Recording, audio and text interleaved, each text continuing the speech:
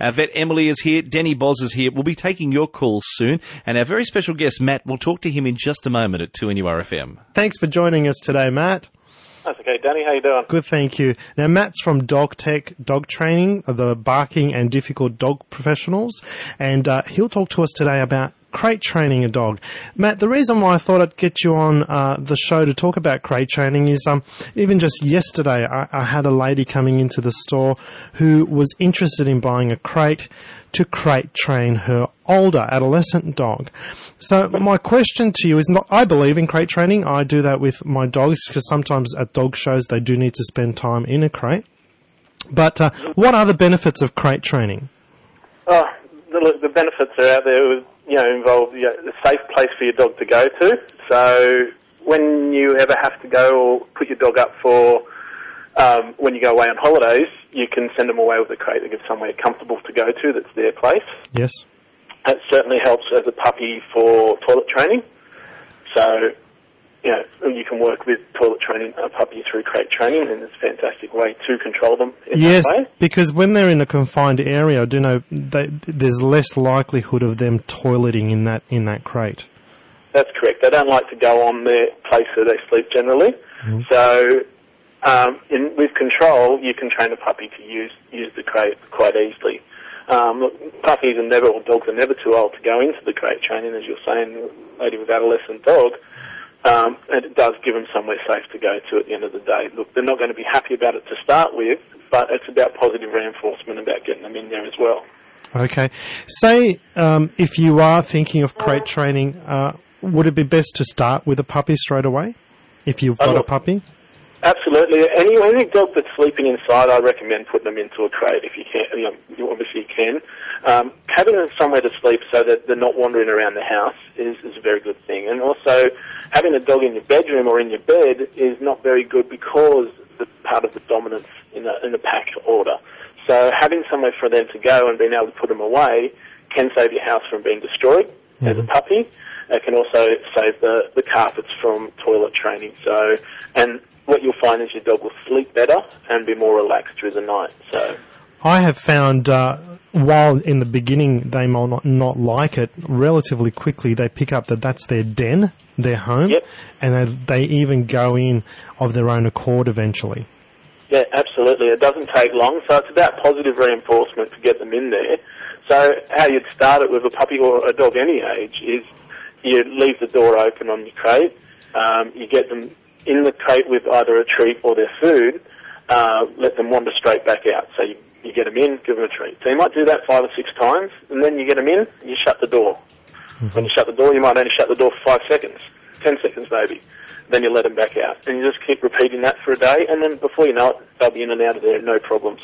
So it's a positive thing. Is that, say for example, you've got an adolescent dog, and there's some problems and you should crate train. What are the reasons why you would look at crate training an adolescent dog? Look, it's about having them controlled at night, more so, because, with an adolescent dog you might have issues of barking, destruction through the night. So, and people don't want your dog barking through the night. And when they're roaming around the house, they feel like the dominance comes out in them, they have more control, or they feel the need to control looking after the house, or it's their job to look after the house. So that unnecessary barking comes up through the night a lot more. So that'd be some of the benefits that you definitely put an adult or an adolescent dog into there. Okay. And what, being that an adolescent dog is obviously a bit older and used to roaming around the house or and having free rein, what are some of the techniques? Would they be a bit different to what you would use with a puppy when you're trying to get them to use the crate? Yeah, look, it'd be a bit slower weaning them into them. So just say you have your adolescent dog sleeping in your bedroom, you'd leave the crate in your bedroom with the door open. Whereas with a puppy, you'd probably go cold turkey and try and put them in the crate in another room somewhere else straight away. Okay. You are going to potentially have a couple of tears to start with, but if you do the slow introduction to it through the day, you're not going to have a problem with them. So you slowly wean them into it, and before you know it, they'll be going in there on your own accord, as you said, somewhere comfortable for them to go. How do you know which size crate should go with which dog? Okay, so look, you don't want, obviously for a big dog, you don't get a small crate. So you want something that they can sort of just stretch out in, but you don't want it too big where they can't warm the area around them. Mm-hmm. So the idea is a den. When they're in the wild, they don't sleep in massive mansions. They don't sleep in these exotic big houses. So it's a nice smaller den. So you want something that they can sort of just lie flat or stand up in and move around where they're comfortable, but you don't need them to swim in space. So you wouldn't get a massive one for a Chihuahua, for example. So, they are there to sleep. They're not there to run marathons. So you don't feel that you have to have that big one. Where they fit in there comfortably is what you're looking for. And let's get some timelines in terms of how long they can spend in the crate. So obviously we're talking about sleeping time from when we go to bed to when we wake up. Yep. What about during the day? With a puppy, you'd be only looking at 30, 40 minutes at a time through a day. With an older dog, you could probably get up to about 4 hours of a day. Okay, but that's if that's needed, if there's time out for some sort of reason. Yeah, I wouldn't try to use it as a punishment area necessarily, because it's a part of their haven. It's where they're comfortable. So using it as a negative thing may not necessarily work for the dog. Mm-hmm. So if you got timeouts, I'd be more using tying them up on a lead or something like that, as opposed to putting them into the pen. Okay. But certainly you can put them into the pen for an hour or two while you go out for something, if your backyard's not safe or something like that. That's how I'd work it. Emily's got a question, actually, an anxiety question for a dog, so I'll just let her ask you that question. Hi, Matt. Thanks for joining us. I just have a question from Evelyn in Thornton. She emailed us recently about her 7-month-old male and desexed toy poodle. Now, this dog has been, being really anxious when she leaves the house and exhibiting quite destructive behaviours. So she does keep him inside and, he'll get at all her toys and, things around the house, destroy them. But he's also exhibiting barking and whinging behaviours to a point where Evelyn's now kind of bound to the house and letting him sleep inside and on the bed and that sort of stuff just to kind of alleviate these behaviours. What would you recommend for her? Look, it does come down to a bit of tough loving for a dog like that. Because she's built a bond with him, he's dependent on her, or he's taken the leadership of the pack that goes, look, I've got to look after her. Yeah. And when she goes out, he's fretting. Yeah. And his way of dealing with that is destructive behaviour. So you've got to you can sort of break away from him and slowly build a distance between you. You've got to treat a dog like a dog. Yeah. Regardless whether it's a toy poodle or a Great Dane, you've got to all think that that Great Dane size. So think about how you treat a dog like that, and treat a dog like a dog, you will have a good dog at the end of the day.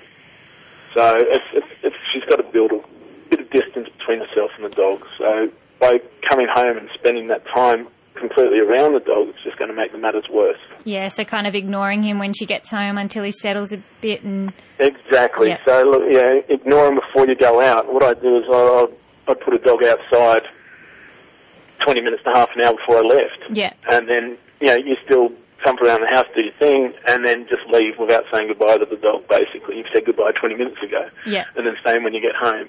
Come home, if they're bounding at the door and scratching at it, you've just got to wait until they calm down. It might be an hour and a half, 2 hours before you say hello of an afternoon.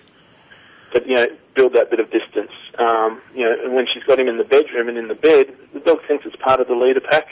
Hey, I've got to look after you, so it is worth getting a dog into a crate in that situation. Yeah. So I'd be sort of trying to wean him into that sort of crate in the bedroom, so on the floor to start with, and just, you might have to it might take a couple of weeks to wean him off it, but it's something I'd look at.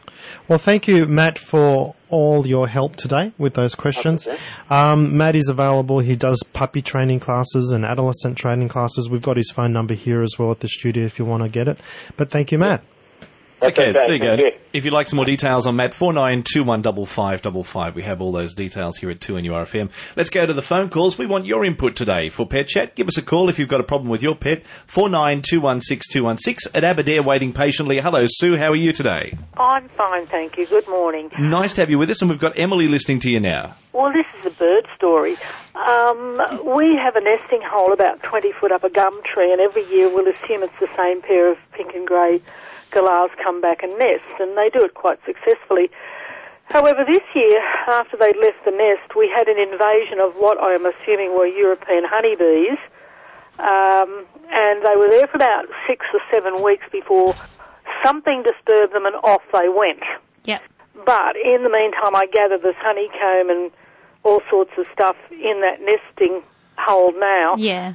And the cockies obviously can't get back in there to clean it out. So is there any way by natural attrition that nest will clean, or do I have to find someone to climb a 20-foot up a gum tree? Over the years, the nest will break down again and become a suitable habitat for birds to nest in. Yep. If you are trying to attract those galahs and cockies into your environment, the other option is to actually supply nest boxes in the area which they can use. So if you are trying to get native animals into your backyard and things, planning. Oh, we don't have a problem there. Yeah. And they've used this nesting hole now for about the last 7 or 8 years. Yeah. You know, and there's one cocky further up back in the tree. She is busily working trying to make a new hole. Yeah. Very persistent. No, and I guess you just have to look at it as part of the natural system, that they won't stay in the same spot for a long time, and they do need to adjust their nesting site. So as long as there's plenty of trees and things available for them, I'd be confident that you'd continue to have larger birds coming back into your backyard again. Okay, good luck with that, Sue. You'll have to let us know how things go for you. Now, 49216216 for Pet Chat. Let's say good afternoon to Suzanne at Beresfield. How are you doing today, Suzanne? Fine, thanks. How are you? Very good, and we've got Emily listening to you now. Yeah, are these plug-in gadgets to go in the thing that get rid of your cockroaches and mice and whatever else? Yep. Do they affect birds? Are you talking about the ultrasonic devices? Well, whatever they are, I don't exactly know because I don't use them. Yep. But I found the dogs seem to have a hearing problem sometimes, and the birds, the top notches and stuff like that, aren't coming back. It depends on what ones you're using, because there are the ultrasonic devices that send out frequencies at an ultrasonic level, and they're meant to kind of deter rodents and pests from your environment. Now, depending on what frequency they're using, they may be, in the range that dogs and other animals can actually detect and hear it. But I would have to know what kind of you're using, whether it's the ones that we're talking about are the ultrasonic ones, or if it's a pesticide or something that they're spraying out. So, have you had any feedback along those lines, Emily? Has anybody made comment on it before? No, I haven't, not in the past. And in my house, I've also used these devices and not had any issues. So, okay. Yeah. Well, we might see if anyone else listening out there has had any problems with it. Just give us a call and let us know your thoughts on that. You're listening to Pet Chat. We do it every Wednesday between midday and 1. And we're taking your calls. Any problems with your pet? You just give us a call. We've got our vet Emily here helping us out on 49216216. We go to the phones right now, and we're saying a hello at the moment, and a special hello going out to Lee from Woongarra. How are you doing, Lee? Thanks for waiting patiently. Yes, I've got a Maltese Shih Tzu who's 9, she's female, and she's suffering anxiety attacks. We've tried everything. We've given her toys. We've, ignored her. We've done everything possible, and she still stresses out. She scratches behind the door, and she's been like that. Even when her sister was alive, she was still like that. So it's not as if she's missing her sister, because she used to be like that with company as well. So I don't know what else to do for her. So when did she first start becoming anxious? She's always been like that. So since she was a puppy? Different, very different to her sister. Very different. And have you tried having a behaviourist come out to your house and do a consult with you at home? No. I mean, I think when you have dogs that have been exhibiting, behavioural issues for many years, there's never a quick fix, and often with behaviour it takes months of practice. So I'd definitely be getting someone to come out to your house to actually see how she is at home. Is she bad when you're at home or when you're not at home? Or? Oh, no, she's very, very placid. You know, she follows us around everywhere. And if we have, I've noticed if we have my grandchildren around, she sort of just leaves the house and goes to the backyard. So, and then it takes her a long, long time to get used to them. So she's afraid even of little ones, you know. So it sounds like she's got some separation anxiety there, which is, we've touched on that earlier today with the poodle, but given that she's an older dog, I think your pathway to having her become nice and calm is going to be a bit longer. So certainly I'd be seeking professional help to come out to your home and to help you with her. And sometimes, you know, we do need to try some medications at the same time as behavioural training, just to make sure that they're comfortable and not too anxious and can actually take on board what we're trying to teach them. So getting a bit of help along the way might be the best thing for you. Could be the best order of the day there. We hope that helps you out, Lee. We're going to Dora Creek now. Is it Marie or is it Mari? It's Marie. It's Marie. Hello, Marie. And you've got a King Charles Cavalier. Yes, that's right. Tell me a little bit about your dog. Is it a boy or a girl? It's a girl, and she's 2 years old. And we only got her a couple of months ago, and we just can't train her at all. She's got a very dominant personality. Yep. And I have a boxer who is 11 and a Maltese who is 5, and they are excellent dogs. We've had no trouble training them.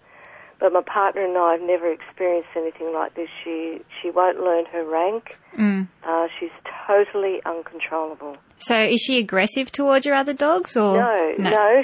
That's the problem. She's so loving that she's got to be the number one. Okay. And you got her, you know, as a 2-year-old, who did you get her from? Was there a reason that they were trying to find a new home for an adult dog?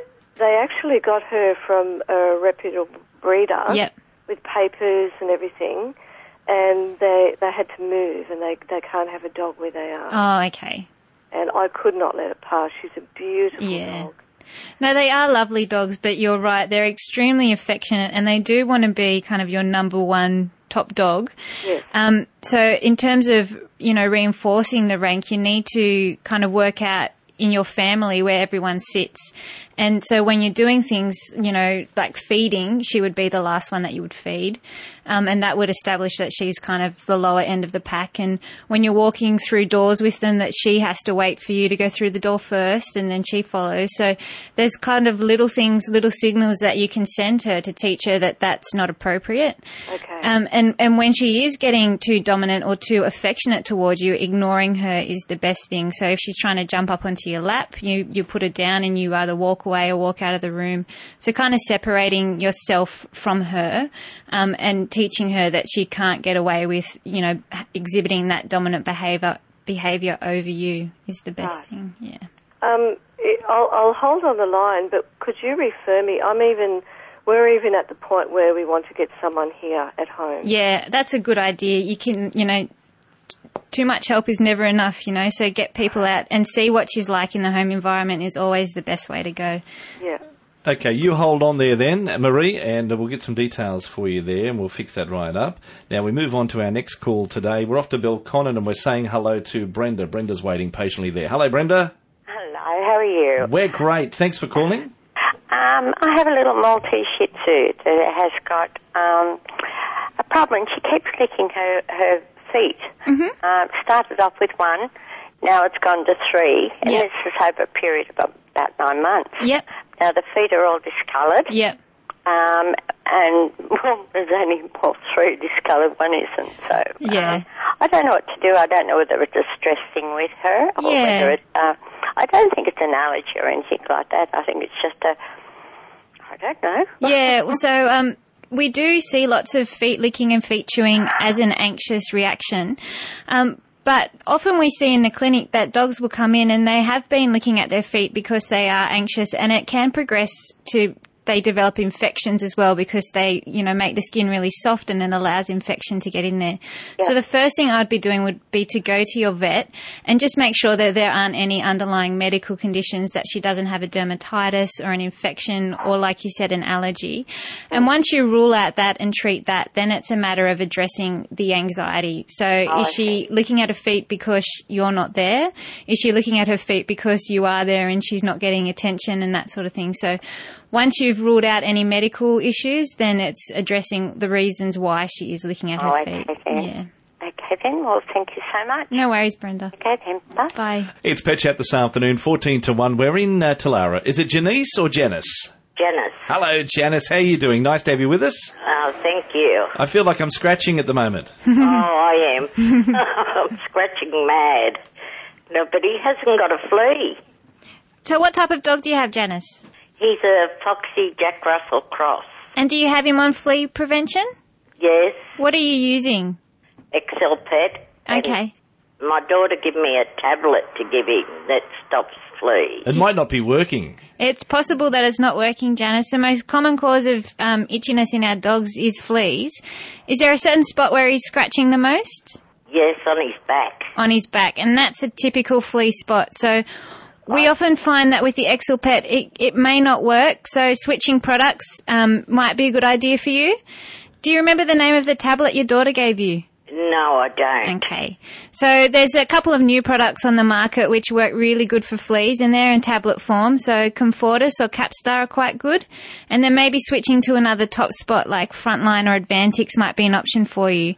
Now, once you're adamant that you've got really good flea control on board, and if your little foxy's still scratching, then the next step would be to get a skin consultation done at your vet, because they can get problems like allergies as well. But I would say that scratching on the back, and if you're using the Excel Pet, then we might have a flea problem.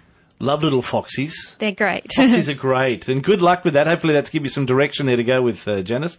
Let's continue on now. Christine's with us from Mayfield. Hello, Christine. How are you? And what would you like to talk to Emily about? Yes, I've got a 11-month-old, supposed to be a long-haired Chihuahua. Yeah. He looks quite big for a Chihuahua. Yeah. But he's becoming with dirty habits.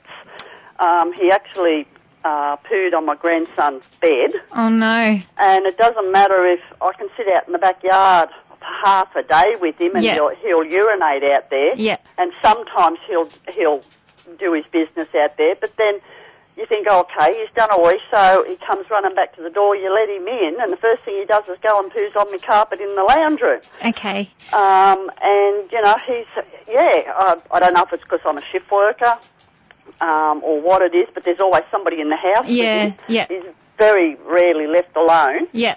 And having trouble getting him to eat whatever I give him. I've bought kangaroo steaks for him. Yeah. I've bought our pork, veal, and chicken mince.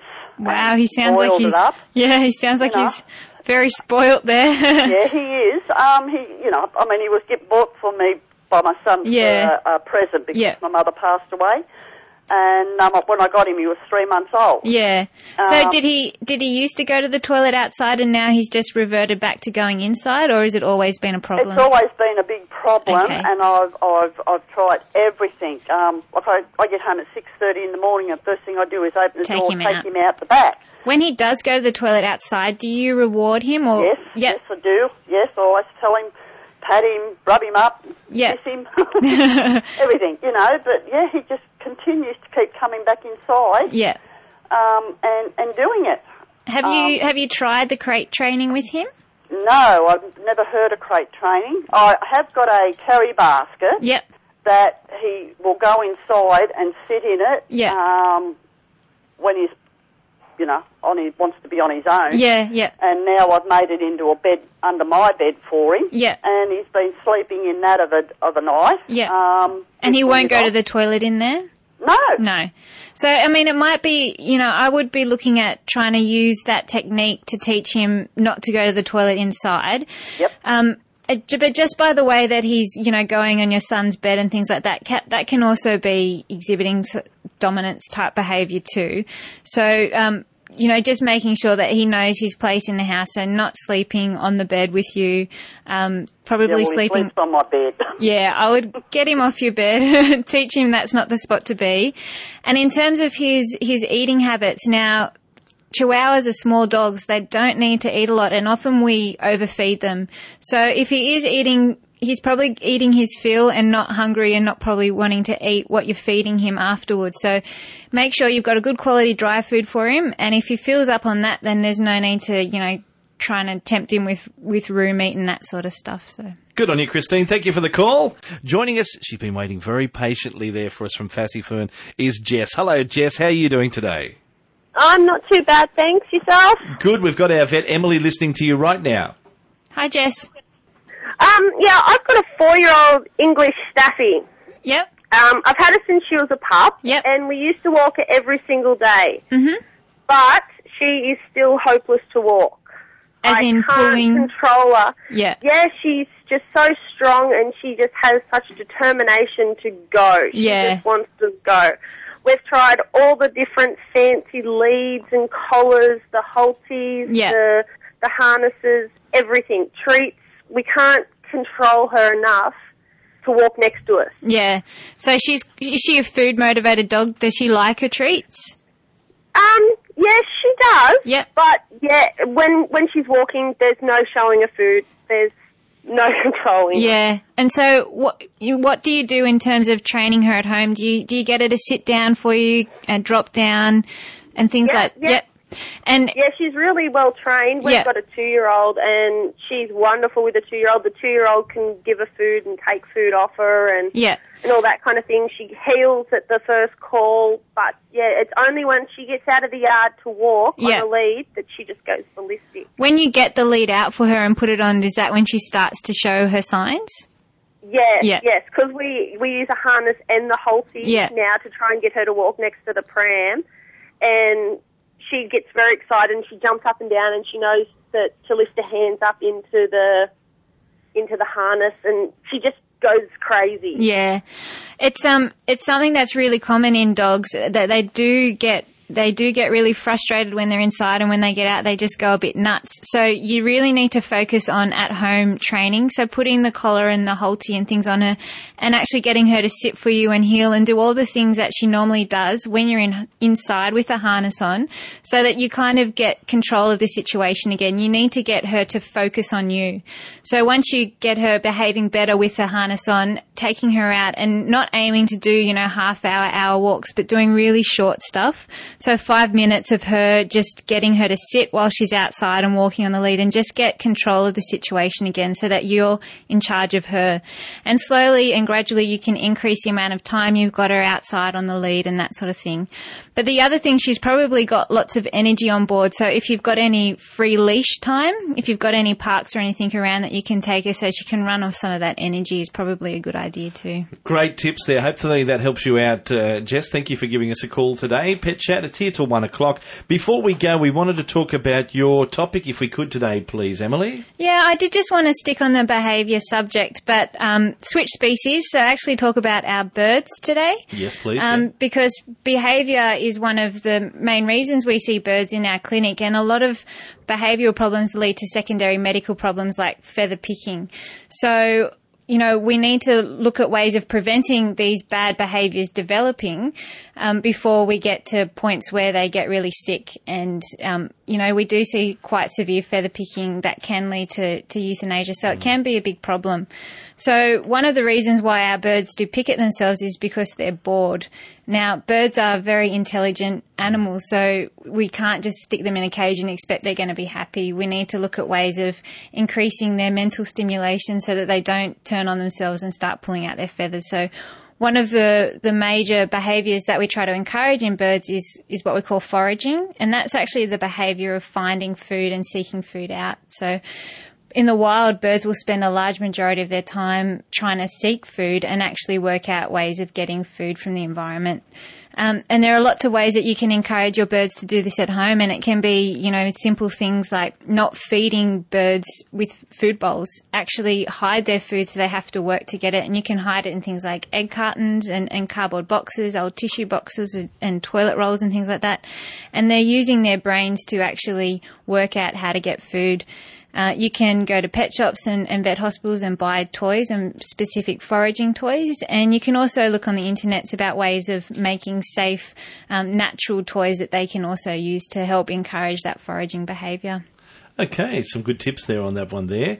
Now, the best news for us is you're going to be joining us now. Once a month, we're going to have you in here. That's correct. That will be fantastic. That mixes it up a little bit. We'll also have Dr. Bob. He loves to do behaviour issues. He does indeed. And we've got, of course, David Tabbert, our other vets. So you'll be back, is it next month, about 4 weeks' Yeah, time? so every 4 weeks. So if you have any questions on birds or your exotic animals, so your reptiles or your rabbits or rats, give us a call. We'll look forward to that. That'll be next month. And thank you to the girls that come in. We had a couple of girls sitting in the studio with us today. Thank you so much for that. So that's our Pet Chat for today. You take care. Thank you, Dave. You too.